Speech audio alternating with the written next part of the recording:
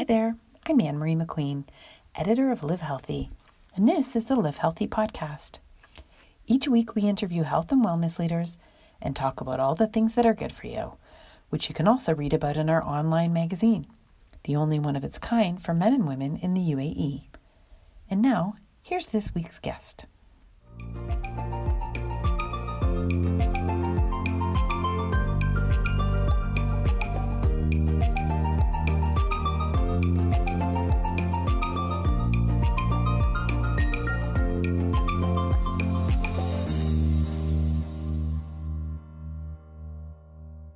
Very nice to meet you.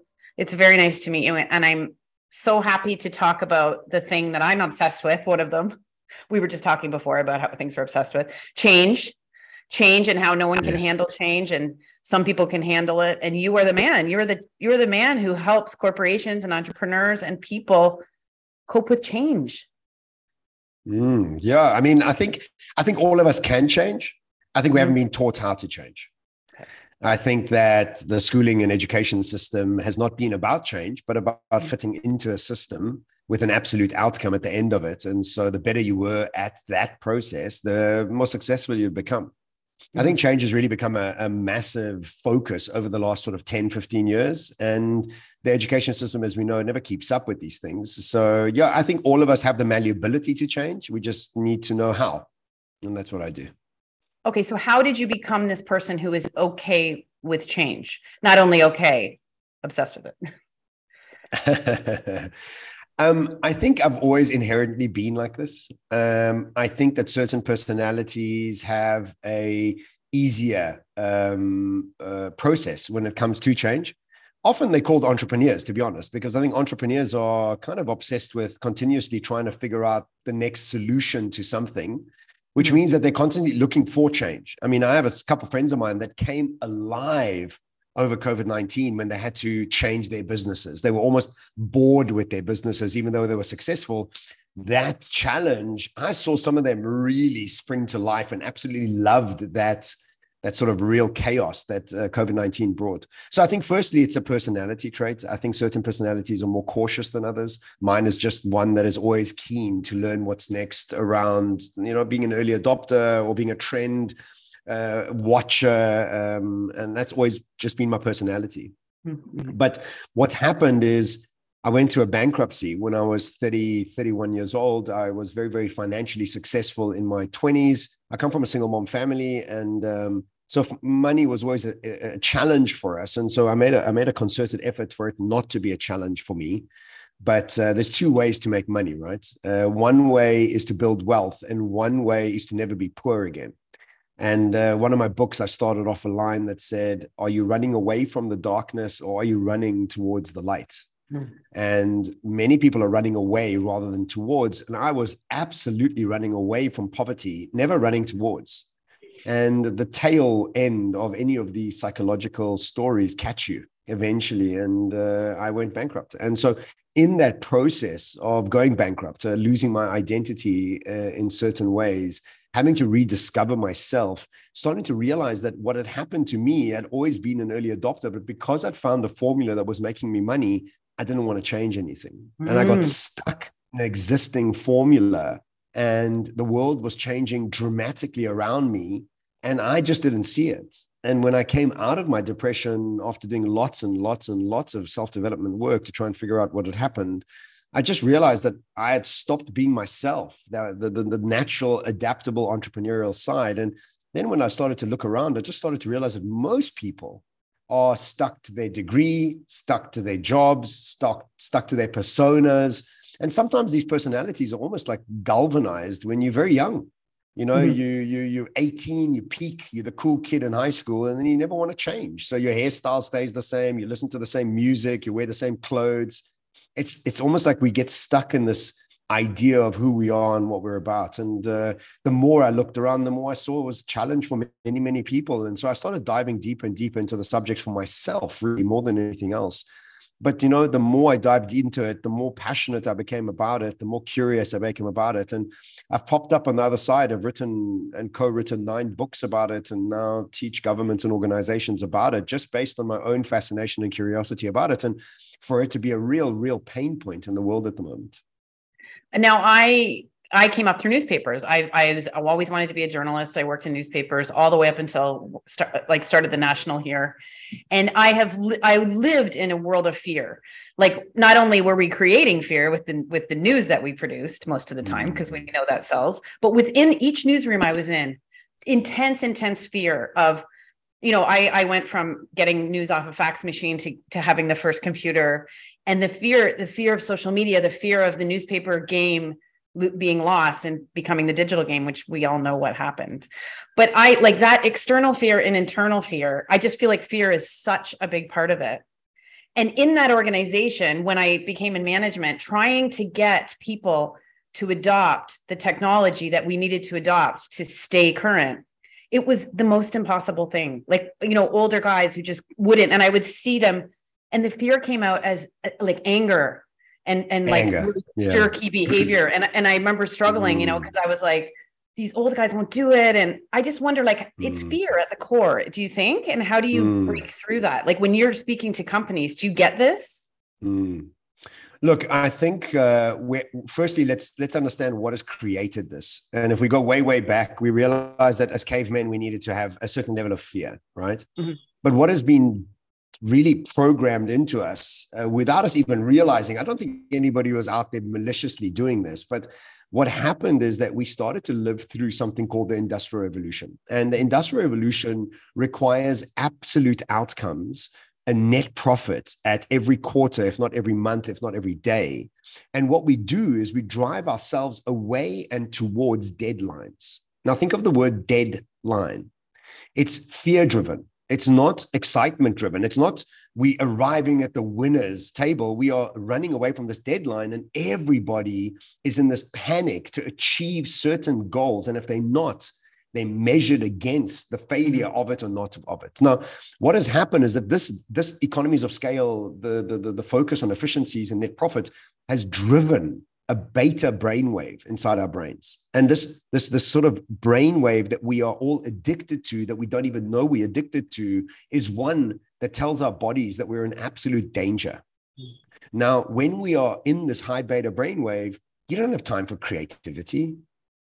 You don't have time to learn anything new. You don't have time to be adaptable. You don't have time to engage with anything new. You're in survival mode. It's about you and your survival and your ability to pay your rent, your mortgage, your kids' school fees. It's that idiot at work that's trying to stab you in the back. It's that other competitor that's trying to do something. It's war. And now your body has become your mind. In other words, your body has taken on the habit of protecting yourself. Now, you're not even in charge of the reaction of being a jerk or not being adaptable. Your body just doesn't have the energy to learn something new. And so what we have to realize is that it's not even them that's being like that. It's the system that's created you to only be focused on what you've always done, with modifications along the way, but not with drastic steps. And so my job is to bring that context into organizations and governments and show the patterning and programming that we have been programmed into without even realizing we've been programmed into it. That's the thing, is that we're almost unconscious of it.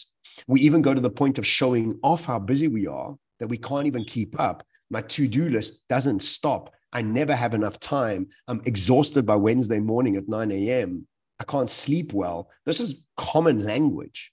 And we can also see this, that the pharmaceutical industry in the world has tripled in value in the last 7-8 years, showing that we are medicating away this anxiousness, not understanding how to deal with it.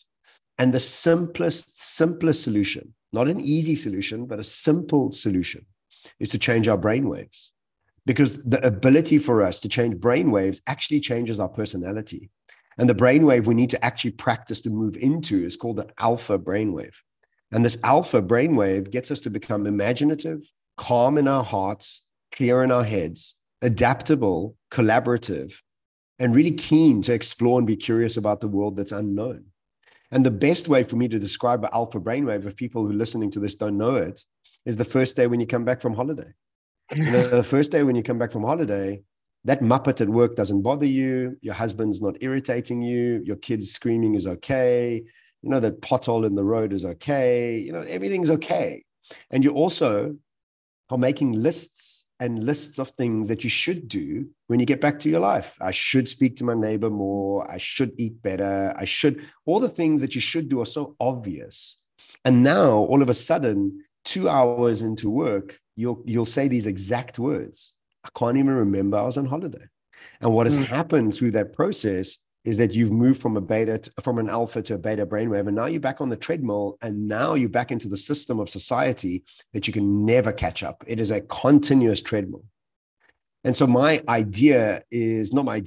intention is to try and get people to understand that if you're able to change your brainwaves, you're able to change your personality, you're able to change your perspective of the world around you and actually bring about a more calm heart and clear head to the situation, and the situation itself changes. And you do that by? So there's two ways that we have seen it happen around the world. The one is the use of psychedelics, not obviously legal in many parts of the world, but you being used by many universities around the world, many medical centers, starting to realize that what psychedelics do, which is very similar to meditation, is they relax the brain synapses. They relax the neurons that have been wiring and firing together. Now, I don't know if you know this, but science has proven recently that we do have about between 60 and 70,000 thoughts a day, and 90% of the thoughts are the same. This is a sad case for human being software being outdated, because what it says is that by the time you're 35 years old, the brain highways, the constructs that you have created for your personality are now set in stone. And now for the rest of your life, you are now repeating your idea around money, your idea around power, your idea around food. This is just a repetition machine that your brain has become. And so if you look at your brain under a scan, under psychedelics, or under meditation, what has happened is that those highways have relaxed. And now what you're able to do is unwire and unfire certain habits, personality traits, and rituals that you have in your head, and you're able to rewire them. Now, with psychedelics, we can see that even within one session, you can heal PTSD, you can heal addictions to alcohol, to cigarette smoking, you can heal all sorts of ideas that you've been holding on to, thinking that this is your personality forever. But the minute you go into it and you relax those brainwaves, you come out and you have new brainwaves that have been constructed. And now those new neurons are you're literally a new person. And so with meditation as a practice on a daily, because you're not walking around taking psychedelics every day. Maybe you'll do it twice a year or 3 times a year, whatever it is, whatever you need, when you go and do it in places that are legal and places that are under medical sort of care. But meditation is legal. And meditation is something that we should all be doing as often as possible so that we can bring this calm heart and clear mind, so we can be okay with change. The thing is most people want to know what the absolute future, or what the future looks like in absolute terms. Like, what's that going to be? How do I need to educate my kids for that? What do I need to do for work for that?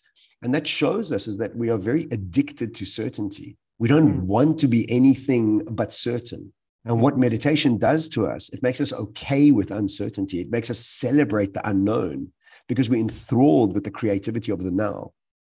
And so it really makes us very, very powerful dealing with change on all levels, within our personal relationships, work, all of it's in flux at the moment, in massive flux.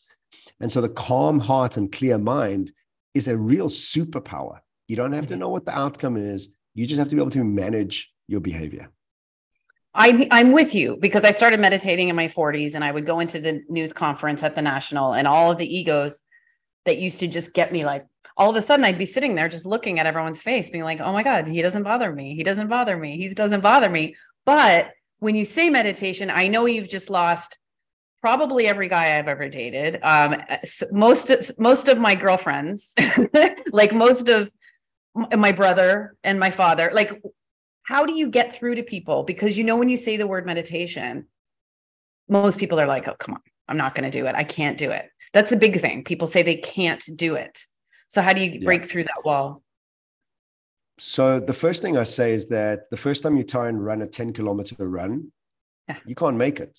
You're unfit. Your body can't make it. So you have to start with 1 kilometer and slowly but surely build up your fitness. And meditation is the same. Meditation is brain gym. Why do you go to gym? So that the rest of your life can be more comfortable, so that you can pick up your child. You can just have a more gracious way of growing up, where you're not overweight, where you're not hunched over, where you don't have issues with your back, where you don't have issues. That's why you go to gym. I mean, it's a preventative process to make sure your body is dealing with what's going on. Meditation is exactly the same. And most people are obese in their brains. In other words, they have no control over how their brains work, which means they're slaves to their brain. Their brain is not determining what's going on. They're slaves to their triggers. And so now what happens is they become addicted to the triggers. They become addicted to the anxiousness. And so they'll find every excuse not to do anything to get rid of that anxiousness, because it's a real addiction. And you know this because you could be sitting in the Maldives in a 5-star hotel, eating cut fruit by your servants. And day 3, your body will go, hang on a second. And isn't this when you usually take the kids to school and hit a bit of a panic and an anxiousness? Let's figure out something we can think about so we can, again, conjure up this anxiousness in our bodies. And there you are sitting in your 5-star hotel feeling anxious and wondering, why am I feeling anxious? There's nothing to feel anxious about, but your body's become addicted to it. So of course, these people will say they can't do it. They don't want to do it. Why? Because their bodies are going, no, why do you want to do that? Let's stay familiar. Even though I hate familiarity, even though I'm addicted to a life that I hate, I don't want to change it, because I'm just more clear on being the familiar, addicted version of myself than to actually start to explore a new version of myself. And so what I always suggest is start with 5 minutes and move it up to 10 minutes. And if you aren't able to engage with a new way to develop yourself, you are going to be the one that's at loss. You're the one who's going to be medicating yourself, drinking alcohol, doing whatever you have to get away from your high beta brainwave. And you have to just look at the science behind meditation. Don't worry about eating lentils and wearing sandals and wearing a man bun and not shaving your armpits if you're a woman. That's all stuff is the idea that's brought about with spirituality. It's not even a spiritual practice. It's a science-based practice. And so I follow Dr. Joe Dispenza, and Dr. Joe Dispenza is a 60-year-old Italian man. He's not about airy-fairy. He's not about vegan. He's not about gluten-free. He's not about any of those things. It's science-based research that shows what happens to your brain, your blood, your cells, your heart after you've meditated. And if you want to upgrade yourself, you have to make the effort. And if you don't want to be honest with you, I don't need to convince you. You must be in such a place that you're in pain, that you want to engage with something new. And so if I have lost people, I'm sorry for you, because you're the one who's losing out more than anybody else. I don't need to convince you. I'm having a sweet time of a life because I'm able to meditate myself. Now I'm up to about 3 hours a day. And what has happened to me is that I don't get triggered. Like, my triggers are minuscule. I hardly have any triggers. And what a life. I mean, think about this. Let's think about this. And maybe this would also help the audience members that I've lost if they're still listening. What is emotional intelligence? And there's many different ways to think about emotional intelligence, but a very simple way to describe emotional intelligence is how quickly do you get off a trigger? How quickly do you come back to who you are in a calm, loving, kind way? And the longer it takes you to come back from a trigger, the less emotionally intelligent you are. And if you think about, go on. I was just going to say, but what if you're tired and worn out? Because sometimes I find it even longer. Like I can tell that I'm tired because something will trigger me. And it took me a day to get over it because I haven't been, maybe that day I didn't take care of myself. Absolutely. But also remember, what tired means is your brain has been revving at 8,000 revs in high beta, which has got you exhausted. Yeah. In alpha and low beta, you don't get exhausted. You almost just get energized. It's almost like a car idling rather than revving at an extreme level, right? So if you are triggered for 2 to 3 days, it's a mood. If you're triggered for 7 to 10 days, it's your temperament. And if you're triggered for longer than 2 weeks, it's your new personality. And now you have a triggered personality, and a triggered personality doesn't want to be quiet and meditate. It's addicted to being triggered. And think about Donald Trump. Donald Trump is an 8-year-old boy that got triggered, that can't get out of his trigger. He's just triggered. And if you think about all these leaders that are causing mayhem around the world, they're men in their 60s and 70s that were never taught how to be emotionally intelligent. In their world, brute force was the way to achieve their goals.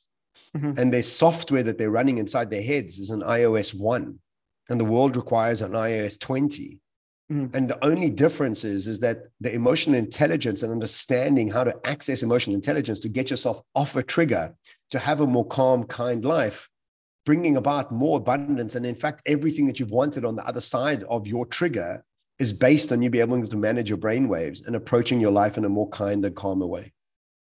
Can you talk a little bit about what your brain does when you start to change? Because there's a definite pullback. You've alluded to it a little bit when we've been talking. Like, for example, last year I went on a hiking trip in Turkey. I'd never taken a hiking vacation. And I developed this random pain in the top of my foot for like 2 days before it. And I was thinking, oh my gosh, I can't go on a hiking trip. I have this terrible pain in my foot. Like, what am I going to do? This is crazy. How did this happen? It was this whole drama in my head. And then I was like, oh, okay, I'm scared of this trip. And then the pain went away. This is crazy. Like, I feel crazy saying it, but the pain went away a couple of hours later. And I was trying to explain to people that this is what your brain does. And people are looking at me like, my friends are looking at me like, okay, but it actually created a pain but why? And how do you overcome it? How do you recognize it? They've done some studies recently, and they've seen that a very high percentage of children with asthma have parents that are anxious. Mm. And if you think about it, kids are not listening to what you're saying. They're watching what you're doing. And if you shallow breathing, they think that's the way you need to breathe, and they start shallow breathing and asthma is formed. So you understand that your body is a lot more intelligent than any of us give it credit for. And it's able to maneuver and create diseases based on subconscious patternings, internal dialogues of self-hatred, self-judgment, all of them linked to a high beta brainwave. And so what happens when you start to take this journey towards shifting, you realize that your body is actually so addicted to those negative emotions that it buckles like a wild stallion. It's called the refractory period. And this refractory period is you trying to tame your stallion that has had its own way for the last 40 years, 50 years, however old you are. And it's never been told what to do. But now all of a sudden you're saying, you know what? I don't want to have that thought anymore. I don't want to think like that anymore. And your body goes, no, but you do. Let's just go call your sister and let's go and bitch about X, Y, and Z. Let's go find somebody there to really get ourselves back into that low energy addiction that we've had. Let me just watch a little bit of news. I just want to get a little bit of that hit so that I can feel a little bit of that anxiousness, anger that I've been addicted to. And so what happens is that you have to become very, very vigilant in the process of taking the step or walking through the river of change. And the river of change is tumultuous. It's an addiction. It's just an addiction. That's all it is. It's like a drug addiction. It's just an emotional addiction. And, all relationship issues you have are also an addiction. And the minute you start to change your brain waves and your frequency, those relationships fall away. Those addictions fall away. They just fall away because they link to an old way that you used to think about the world based on a high beta, danger, adrenaline fueled, anxious life. When you change that, relationships, addictions, work, money, whatever it is that you were having problems with start to dissipate because they're not linked to that frequency anymore. Now, not to lose people too much, but when you see some people that you don't like or you think their energy is low, what do you say? I don't like the energy. It's just not for me. There's that energy, right?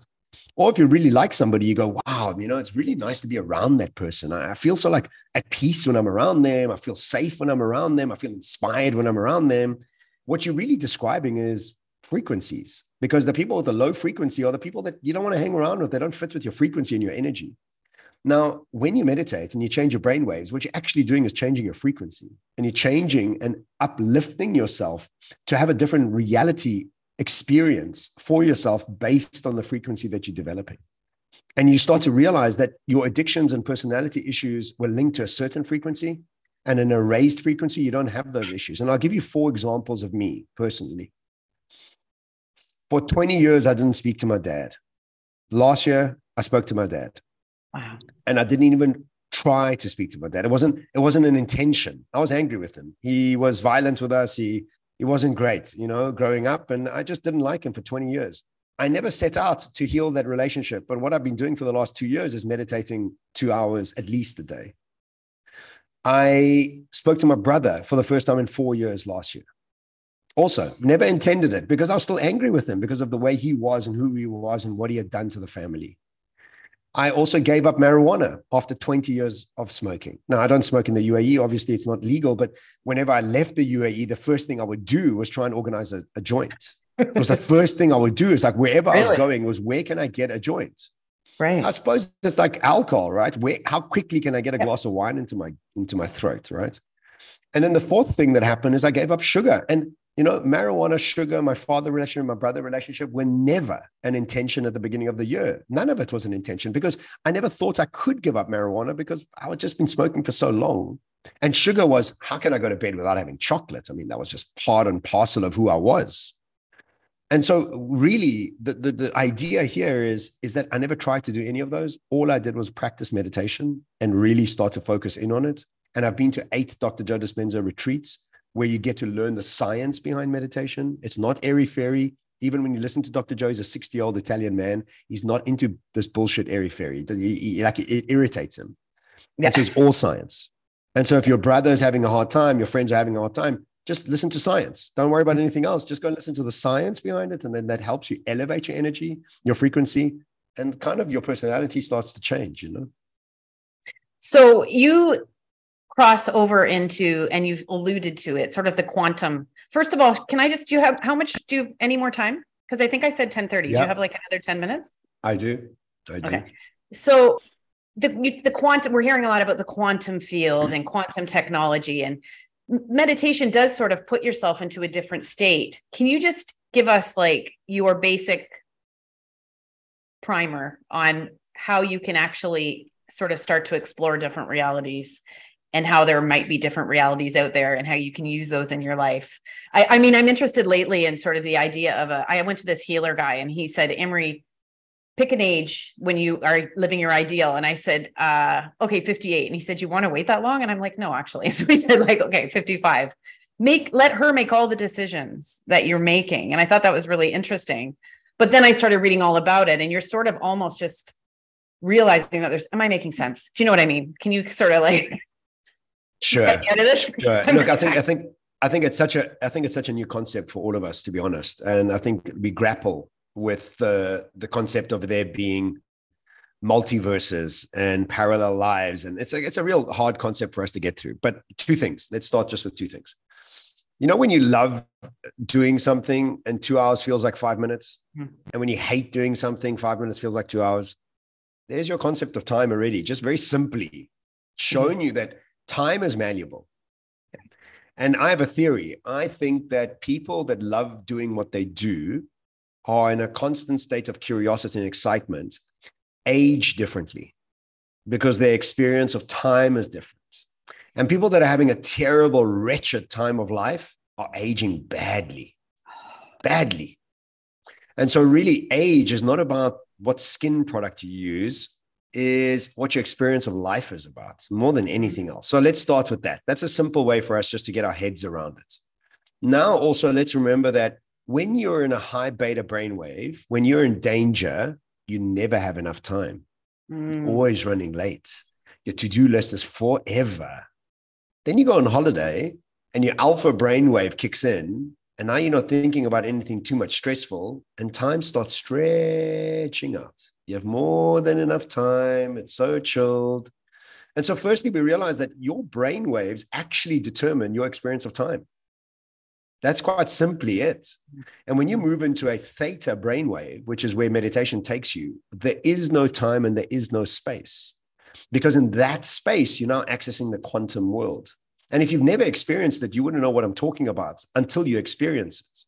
And when you experience it, you'll know, oh, I disappeared for an hour. So when you go to Dr. Joe Dispenza retreat, you're meditating between 4 and 8 hours a day. On the last day, you're meditating 4.5 hours, just one meditation. And people go like, wow, how do you even do that? I can't even sit still for 10 minutes. The truth is, you don't even know you're there. Like you disappeared. Your construct of time changes when you're in that state.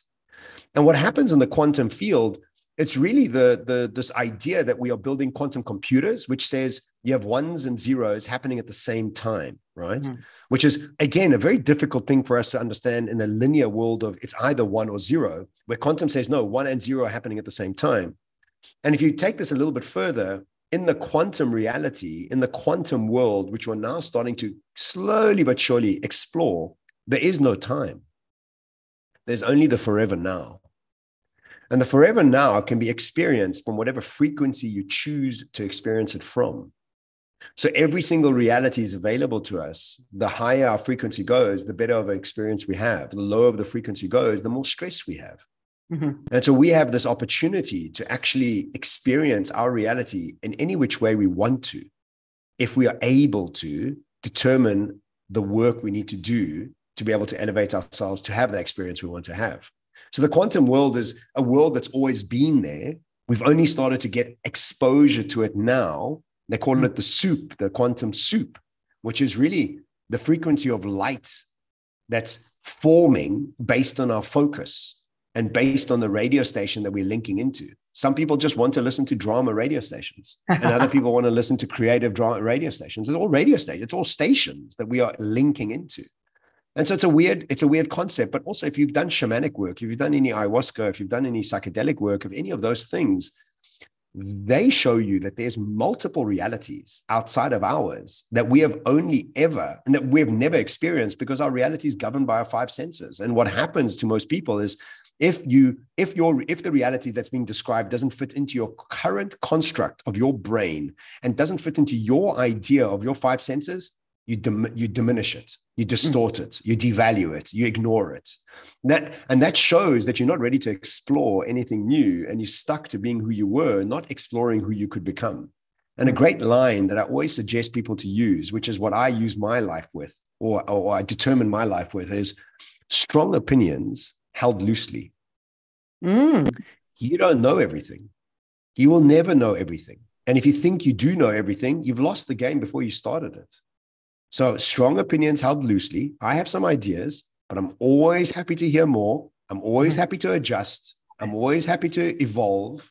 And so the more shamanic work I do and the more psychedelic work I do, the more meditation I do, I start to realize that we are multi-dimensional beings, and we're able to adjust the perspective that we have of what we're doing. And no, trust me, I'm still human. I still go through my triggers and these, but very minimal compared to who I was just a few years ago. Like really minimal, you know? Yeah. And so now I get invited to be on podcasts just because of my own exploration of my own psyche, you know? So it's great. I was on a podcast in Canada yesterday. Now Abu Dhabi is just my own exploration. You know what I mean? I'm just exploring my fascination, and people are fascinated with my fascination, which is really awesome. You must have, I think people are scared sometimes of this change. Another aspect of fear is that the people around them won't react well, and they don't. Like you do change your friendships and your relationships when you do this work. Like how have you experienced that? And if so, how have you A lot. Yeah, a lot. But also remember, new friends come. It's not just about losing friends, it's about new friends arrive. So this idea that everything's forever, nothing's forever. Nothing is forever. And, you know, with family, I've become kinder and more patient. They haven't come with me. I've just become kind. You know, my dad hasn't changed. Still the same guy. I've changed. Yeah. My brother, he's changed a little bit, but I've changed. My mom and dad haven't done my journey of shamanic, but I've become kinder and calmer towards them. And so my friend circle has changed dramatically. And I've got new friends. And it's not about and my old friends, I'm not enemies with them. I'm just like, okay, we're just on different paths, and that's good. Because when you do start doing this work, you don't break from other people. You just evolve out of those lives, you know, and they might take offense from it, but eventually they'll come around as well if you've got your sort of best foot forward. But change is not easy, but absolutely necessary. Because why would you want to live the same old life over and over and over and over? Why? What's the point? Like, what would be the point? And also measuring success like we used to measure it, which was, I need a big house, I need a big car, I need a big watch, I need a big handbag, I need a fight. And then you in those things. And look, I've been there. Like you in that Merc, you in that Porsche, and you're anxious. Like, what is the point? Like, what? Like, who cares? Yeah. Who cares that you have to get blind drunk every Friday to get over the stress of your life? Like, why? Like, what's the point? Like, it's no point. Might as well just give up, you know? So really, it all becomes about AQ, which is the thing that I'm teaching, which is awareness and adaptability quotient. It's no more about IQ. IQ is irrelevant. AI is replacing that. ChatGPT is just one of many AI systems that are going to be arriving over the next few years. They're going to make everything our left brains used to do irrelevant. And so we have to start evolving into this AQ, this awareness and adaptability that gives us this opportunity to be aware of more data points, become more adaptable to change. And as Alvin Toffler very famously said, he said the illiterate of the 21st century won't be the ones who can't read and write. They'll be the ones who cannot unlearn and relearn. So the malleability of your brain becomes your superpower. And if you're unmalleable in your brain and stuck to who you were, you're in trouble because you'll become irrelevant in your skills. And that's really the biggest fear that most people are having. Okay, I could talk to you all day, but I'm going to ask you one last question. Everyone's obsessed with aging. And you touched on something, which is people who've done this work seem to be aging really well. Like when you said Joe Dispenza was 60, I was like, he's 60. You know, and I think we're around the same age, but I've noticed this where people from high school have had harder. When I run into them, I'm like, whoa. Now, maybe they're going, whoa, when they run into me, you know, I have no idea. But I have noticed that when I talk to people who are doing, you know, this real work, not the faux, not the people who are doing it and pretending to have done it, but the people who are really doing it do seem younger.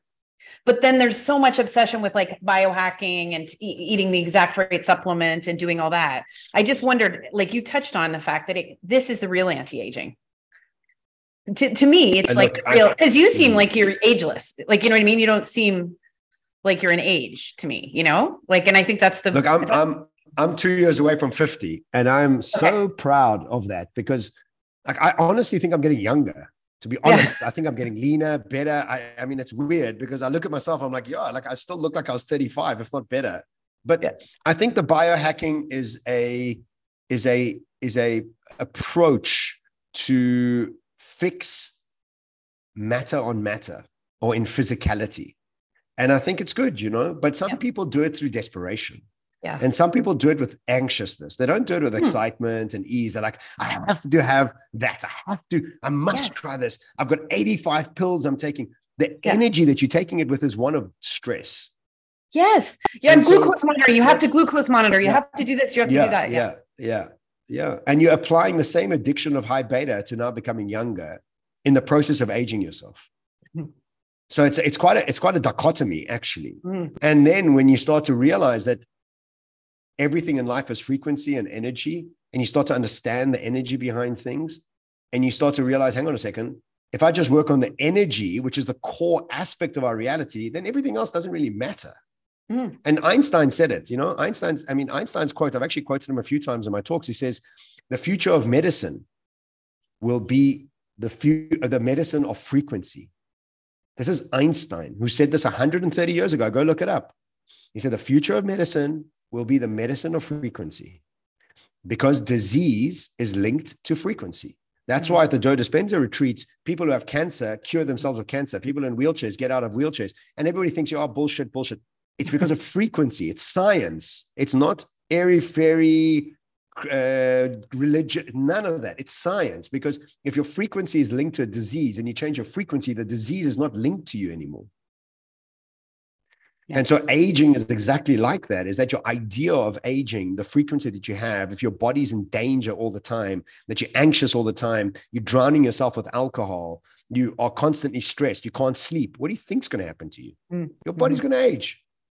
Now you get yourself into a place where you become adaptable, you become curious, you unlearn and relearn easily. What do you think is going to happen to you? I mean, that's kind of obvious, right? You're just not going to age. You're going to be much softer, much more adaptable, just like more flexible. And so your body will be an expression of your mind. And you know, when you get old men who can't bend over and touch their toes, their brains are not flexible. When their brains become flexible, their bodies also automatically become flexible. So if you're stiff, your brain is stiff. That's all it says. And so it's all linked.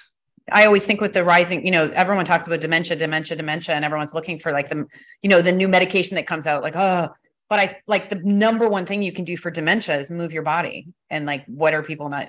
I mean, I think that's just like the science is stacked to the roof on it. We know that now. It's not a drug that someone's going to make in 10 years or a drug that someone just made. So that's it. We are the pharmacy that we've been looking for. If we just are able to manage our brainwaves, if we don't allow the trigger points to take us prisoner, it's really us. You know, we are the pharmacy. It's unbelievable, actually, when you start to dive into the science of it. Well, thank you for explaining it so eloquently. Where can people find you and engage with you? I know TikTok. That's where I found you. Oh, is that where you found me? Okay. Yeah. I didn't know that. All right. Yeah. That's how the guy from Canada also found me on TikTok. Really? Yeah. Well, look, there's 8 billion people in the world. I don't know how I've struck it so lucky, but there's only one John Sanei. There is no other John Sanei. I have searched. Oh, I've been saying it wrong. I'm so sorry. Sanei. Don't worry. No problem. John Sanei. And look, I'm across all socials. I'm constantly sharing. I'm enthused about the future. I want more people to be optimistic about the future. And I'm constantly sharing videos, content, whichever way. So join me on TikTok, Instagram, LinkedIn, Facebook, wherever. And my website is johnsanei.com. And I do talks, strategy sessions, and sit on boards. So if you need any of those, please get in touch. Okay. Great content. Thank you so much. Appreciate it. My absolute pleasure. Thank you, Anna-Marie.